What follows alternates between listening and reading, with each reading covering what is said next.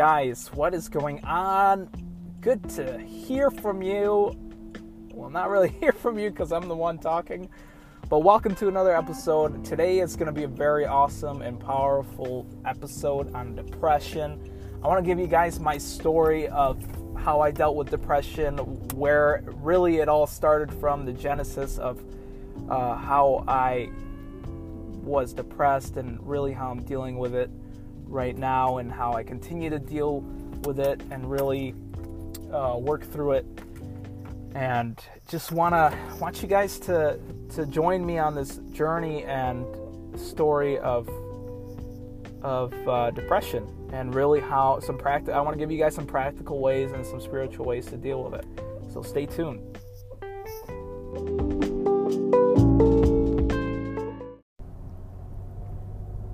What's going on, everybody? Welcome to another episode of Life Advice That Is Good for Life.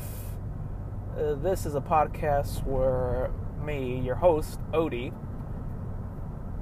goes to pick up his wife, and I try to give life advice that hopefully it's good for life. So today I want to talk to you guys about depression. Depression. What is depression? Well, to me, depression is kind of this gloom, almost like a black cloud that hovers over you during a given season, and it's really difficult to kind of track, and not really track, but it's difficult to know when you're going to have an episode of depression. And really, depression is that. So I gave you kind of an illustration, more of a picture than anything of what depression is, which is a black cloud. But really, emotionally, what it feels like is the sense of like hopelessness,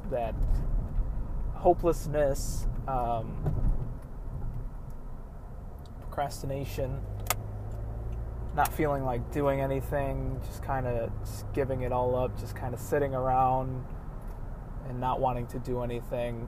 That's really depression for me, and from what I understand anyways.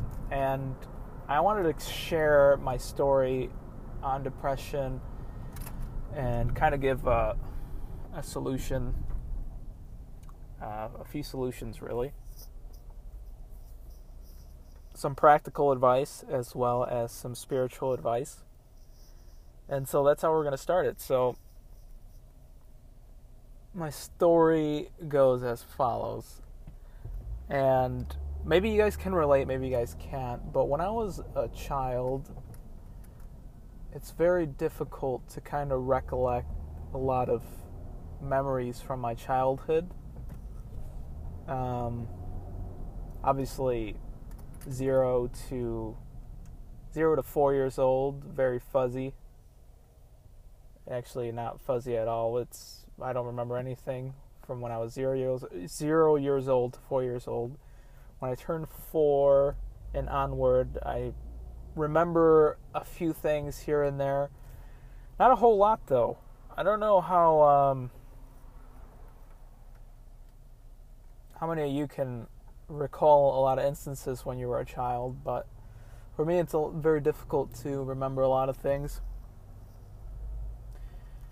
And I've been thinking on this a lot, and I almost feel like it has to do with things that I've experienced as a child that may have been traumatic, that my brain kind of suppresses a lot of these things from my childhood that I don't remember.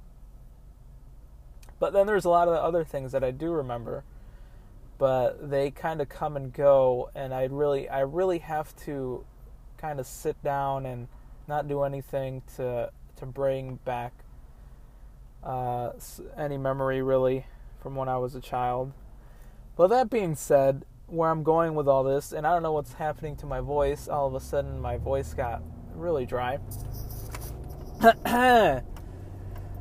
So where I'm going with all this is that I don't remember a whole lot, but I do remember as a child that I was happy, and I was a very energetic child. I wasn't lazy. I was active. I was running around a lot, had a bunch of energy, and loved to play kickball during recess, all that good stuff. Now, that all changed a lot when I turned 9. So what happened to me when I turned 9 is Perthes disease. So for those of you who aren't familiar with Perthes disease is a disease where blood stops circulating through a certain part of your body. For me, it was my hip. I didn't do too much research on this because it just happened to me, and it was such a weird and traumatic experience that I just wanted to get through it and then never hear about it ever again. But so the blood stops circulating through a certain part of your body, and for those of you who don't know what happens when that happens, your bones start to deteriorate or rot, really, for lack of a better term. So what ended up happening to me is blood stopped circulating in my left leg, and what ended up happening was my left hip bone started to rot. So a part of my hip bone was rotting, and I was in a lot of pain when I turned 9. And my parents took me to the doctors. The doctors ran some tests. Well, actually, they sent me to a specialist who specializes in bone. I don't know exactly what they're called, what that doctor's called, but took me to one of those doctors. They ran tests, took some x-rays, and they diagnosed me with Perthes disease. Gave my parents some options of, okay, this is what you can do. You can go through this long, extensive procedure where your son will get operated on his hip. They'll take a piece of his hip bone out. They'll replace it with artificial hip bone, and then he'll be fine. Pretty much, he'll be able to walk within half a year to a year, something like that. Or we can snip a part of his, I think they said, snip a part of my nerve that's in my spine where I can be paralyzed for the rest of my life. And thinking about that now, I remember that moment when they were diagnosing me, and everything that the doctor was saying, and just seeing the expression on my parents' face, and just the hurt and just the fear in their eyes, and me being as old as I was, just getting to know the world a little bit better, and this happens. It was just kind of weird and devastating at the same time, but I didn't know how to react to it. I didn't know how to cope with it at the moment, and just thinking about it and thinking about all this stuff brings up a lot of emotion, because I haven't really thought about it too much. You know, I've thought about it here and there, but I haven't taken the time like this to really explain it to an audience. And so, obviously, my parents went with the long, extensive procedure because they didn't want me to be paralyzed for the rest of my life. And so, by the grace of God, we went with the procedure. Long, painful procedure. Took a hip bone out. I was in a cast. Both of my legs were in a cast. For a good 6 weeks, I think, almost 2 months, a little over 2 months. Maybe even longer, I think. I can't even remember. But so what ended up happening, they put both of my legs in this cast, and then they put like a bar in between my legs to keep my legs separated so that my hip bone would pretty much get used to, my new hip would get used to being in the position of a normal position of a hip bone, the way a hip bone is supposed to be. And so they did that for 6 weeks. Took the cast off, and then I went to physical therapy once I was out of the cast. Went to my usual doctor's appointments, and the doctor saw that my hip wasn't improving in the terms that he wanted, which basically my hip wasn't staying into the socket where your hip usually rests in. And so obviously that wasn't a good sign, because I was using crutches and my hip was in agony because it was out of the joint pretty much. It was dislocated for like a whole month, I think, or maybe even less. It was dislocated for that long. And then the doctor I went to the doctor one day and he told me, you know what, we're going to have to do another operation because this isn't working out. And so what they ended up having to do so my hip would stay in place is pretty much break my leg, break the top of my leg, and insert my hip.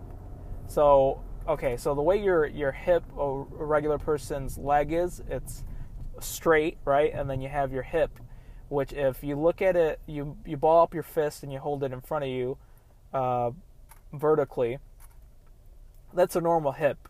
But what they ended up having to do, now if you take the fist that you're making and you're doing a vertical and you're holding it vertical and you just bend it at the wrist, so now instead of balling up your fist like vertically in front of you and you bend at the wrist, your arm should look like an L, an upside down L. And that's what they ended up having to do with my hip, is break it and insert it that way, and then drill screws on top of that so it can stay in place. And so I went through another painful procedure, and they did that. My leg was in a cast again for another 6 weeks. So that's 4 months total, almost half a year. And after the six weeks were up, boom, I was good to go. They got me out of the cast. Well, actually, they got me out of the cast.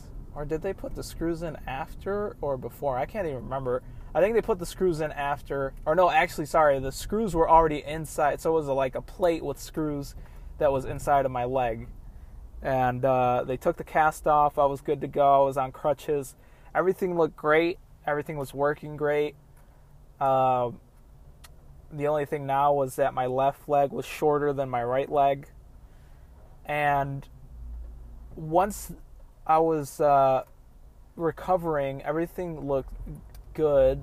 I had an accident when I was walking on my crutches. My crutches gave out under me, and I landed on my knee, and I ended up shattering my knee, my left knee, because my bones were so weak from not being able to walk for almost half a year. And so I ended up having to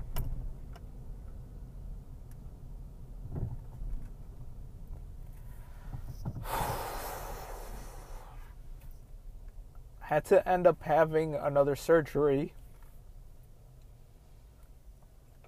and they ended up putting more screws in my leg.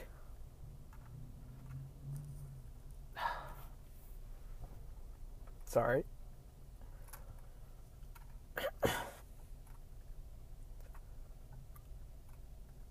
They ended up having to put more screws in my leg.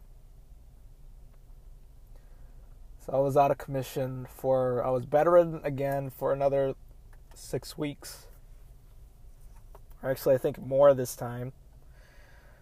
But, so they did that, and I think around this time, to make matters worse, when that happened, the nurse that was putting me under before I got my knee operated on, the nurse that was working on me, putting anesthesia in me. So anesthesia is used to put you under, to make you go to sleep pretty much so you don't feel anything when you're getting operated on. She ended up putting too much anesthesia in my body, and I pretty much overdosed. I don't even know if that's possible, but she did too much of a dosage of anesthesia, and I almost I pretty much almost died because my lungs got filled up with liquid from the anesthesia. Anesthesia, and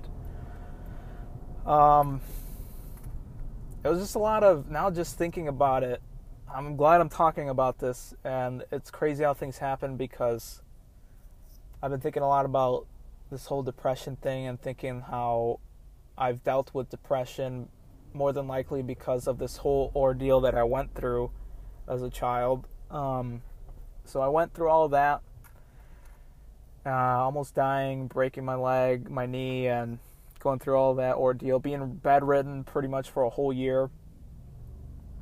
And then I was done. I was finally just done with everything after a year. No more mishaps. And I was finally able to get back on my feet, walk around with crutches. And took me probably like a good 2 year or a year, maybe year and a half. No, I think like a year to get off crutches before I was able to walk without assistance. And so by the time I was maybe 11 or 12,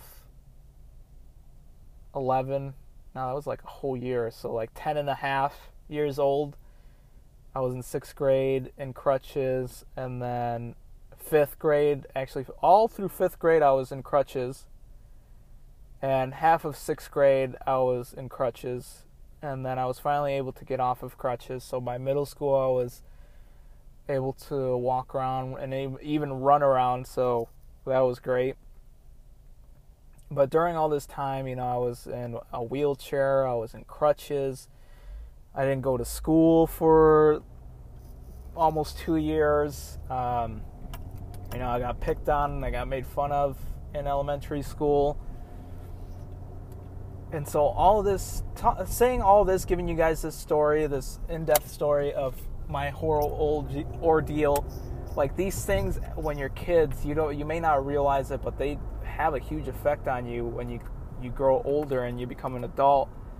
And this is my story of a huge traumatizing ordeal that I went through that took me to depression, and now I'm here. And so after all of this being said, this long podcast, probably the longest ever, here's some practical things that can get you through depression. One, exactly what I'm talking about right now, revisit something that was traumatic back in your childhood, even though you may not want to. Sometimes, like I mentioned, sometimes I don't even want to, but it's good to think back and just to realize how far you've come, especially if you're at a point right now where you're crushing it. Not saying that I am, which I would like to think by the grace of God I am. When you're crushing it and you're just doing better for yourself, it's good to just think back and just thank God for where you're at right now. So that's a practical thing to do. If you don't think you can do it on your own, seek therapy. It is helpful. I personally haven't sought therapy. I sought therapy, but I didn't follow through it for this particular reason, which is my second suggestion. So the first practical is, revisiting some traumatizing things of your childhood, working through it, seeking therapy. The other side of it, which I prefer and I highly suggest, is the spiritual route, which is, seeking Jesus, seeking refuge in Jesus and in a church, and talking to other believers, sharing your experiences. As the Bible says, iron sharpens iron. And so you search for other men or women and you let them know, hey, I'm going through something. I'm going through this stuff. And, as a good brother or sister in Christ, we're here to lift each other up and to help each other through difficult times, and talking through it, and, exercising, eating healthy, praying, having a devotional time with God, with Jesus, reading the Bible, just staying busy, and all these good things on the spiritual side of things is a huge help when it comes to depression.